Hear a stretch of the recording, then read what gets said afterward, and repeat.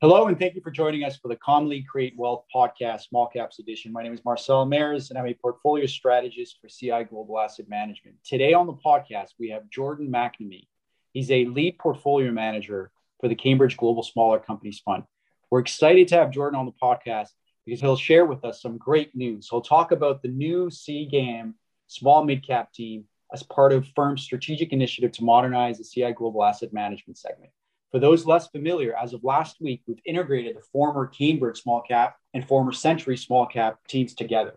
The new CGAM small mid-cap team will be headed by an award-winning industry veteran, Aubrey Hearn. Aubrey has a phenomenal track record in this space. He's managed the Century small mid-cap income fund since 2005 throughout volatile markets, and he's delivered an investment growth of 500+%, a value add of 400% above the Canadian-focused small mid-cap equity category as at end of March. Also, that fund is the number one fund, the best performing fund in the category since inception. It has returned 12.5% versus 5.9% for the category on an annualized basis. And so the immediate benefits of the team's integration include additional research resources to both teams and more formal cross-pollination of ideas across Canadian, US, and global small cap teams. Also, we're sad to announce the departure of Greg Dean. We appreciate Greg's efforts and contributions to the success of the Cambridge small cap franchise over the years, and we wish him all the best in future endeavors. We want to assure you that Greg is passing the torch to a very capable and talented team at CGAM, which brings us to Jordan. Jordan has worked closely with Greg Dean for over 7 years, contributing to many of the top contributing ideas, which have delivered top quartile performance. And he's eager and ready to take over the torch. Jordan, welcome to the podcast. Congratulations on the promotion. Can you introduce yourself and tell us how you have progressed within the organization over the years, and how is the small mid-cap team coming together? Sure. Yeah, well, thanks for having me, Marcel. So I've been working at CI since 2014, where I started out as a global tech, media, and telecom analyst, picking stocks for the lineup of Cambridge mandates. It was actually a really great start, a great spot to start for me because Brandon, Greg, Steve, and Bob, who were the principals at the time, none of them actually had tech backgrounds. So it really allowed me to address the space with a first principles approach. And as you likely know, and many people know, looking into the technology space can be quite confusing, and you can have a lot of businesses that are unprofitable. And in theory, someone could think that they are worth nothing because they don't make any money. But from having to kind of spend time figuring out that space, you come to this conclusion that that's in fact the opposite of the case. And so doing that for the last, or from 2014 to 2019, really made me understand this element of unit economics and the importance of unit economics to uncovering the value driver of a business.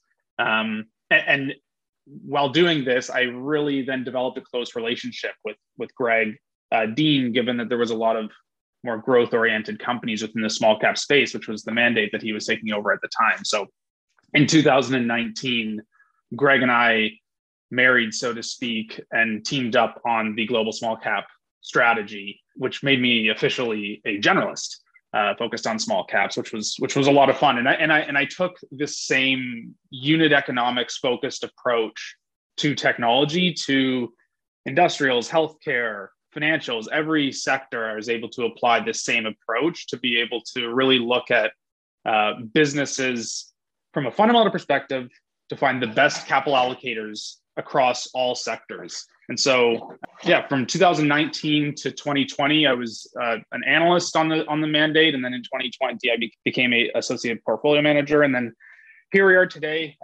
taking over the strategy as lead PM. So I'm super excited about it. And in terms of the integration with CGAM, it's going to be great because of the fact that I have so many more colleagues to collaborate with, particularly in the US, since the Century team has been singularly focused on the North American small cap arena. On our team before, I was the US domain expertise, and our other analysts were in Europe as well as APAC. And so now, not only am I looking into different regions, but now I have the 5+ members of the Century team to lean on for incremental ideas within the North American universe, which is over 50% of our addressable universe. So I'm really excited about that integration, and I see a lot of synergy potential there. That's great, Jordan. As a portfolio manager, as a lead portfolio manager for the Cambridge Global Smaller Companies Fund, what should investors expect from you going forward?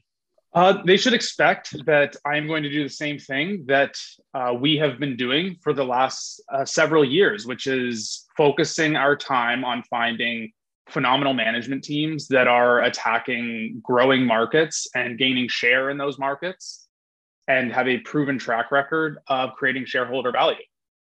So really nothing's changed from the mission of the fund, which is just finding the best people that are going after the best opportunities. That's great. So no change from your perspective, continuation on of what you've been doing for many years. Next question. Why is now the time to buy the fund? Can you share your outlook, your fund positioning, and a few names that you like going forward? Yeah, so I'm very excited about our opportunities currently. And if we look to 2020 as a year that was great for bottom-up stock picking because of how much change and uncertainty there was due to the pandemic and all businesses effectively having to shut down, I think that a similar level of uncertainty is happening in 2021, where companies are getting bucketed into these buckets of, are they a COVID beneficiary? Are they a reopening play? And I'm seeing some businesses that are getting bucketed in the wrong classification. And so people who are selling their COVID beneficiaries might be selling a business that's actually having accelerating fundamentals, which is to us viewed as an exceptional opportunity. And so a few of those companies that we're seeing today, one of them being Asana. So they are based in the US. It's a collaborative work management software tool that helps teams collaborate and organize work. They are a leader within their sector and have been growing at a rapid clip since its founding in 2008. The very interesting thing about this business is that they were not a COVID beneficiary last year. They were actually hurt by the pandemic because of a lot of businesses slowing down their rollout of their software. And yet the business is selling off today as if they were a beneficiary. And they're actually going to be experiencing accelerating growth dynamics in the future. That's a business that's run by a founder who owns over 20% of the company. They are a leader within their space, and they have some really attractive secular growth opportunities they're capturing. Another company we're really excited about is Just Eat Takeaway. They are one of the largest food delivery companies in the world and have dominant positions within the UK, Germany, and the Netherlands. They actually also own Skip the Dishes, which is a leading player within Canada that listeners may be aware of. So this business has gone through a significant transformation over the last several years as they've gone from just being in the Netherlands, Germany, and some of the Eastern European countries to merging with Just Eat and now merging with Grubhub again this year. These mergers are partial turnarounds, so fixing effectively some mistakes that previous management team has made. And the initial progress on this turnaround is very bullish. Today, people are very fearful of the investments that this business needs to make to be a leader, but they already are a leader in the majority of their European countries. And so we see tremendous value there and are very excited about the opportunity for that company. And then lastly, I would just point to this little Swedish company called Instalco that has been an acquisition-led strategy of acquiring HVAC operators, HVAC installation companies within Sweden and Norway. And they've been doing this for the last 7 years or so, rolling up this industry within the Nordics. And they now are branching out into areas that aren't just HVAC, into security installation and different marine product installations. And they've just been an exceptional acquirer of businesses. It's led by a chairman who owns 10% of the company and has really painted the vision for the company. And we're really excited about their capital deployment opportunities and see a very bright future for the business. That's great. Jordan, thank you for joining us today. We appreciate your insights about the new team, the new small cap team coming together and the Cambridge Global Smaller Companies Fund. And we're excited about this new initiative. For the listeners, if you want to know more about CI Small Mid Cap Funds, check out CI.com. Join us next week for another update on CGAM funds. Thank you and have a great day. This podcast is provided as a general source of information and should not be considered personal, legal, accounting, tax, or investment advice, or construed as an endorsement or recommendation of any entity or security discussed. Investors should seek the advice of professionals prior to implementing any changes to their investment. Certain statements in this podcast are forward-looking that are predictive in nature, depend upon, or refer to future events or conditions. Forward-looking statements are subject to risks, uncertainties, and assumptions that could cause actual results to differ materially from those set forth.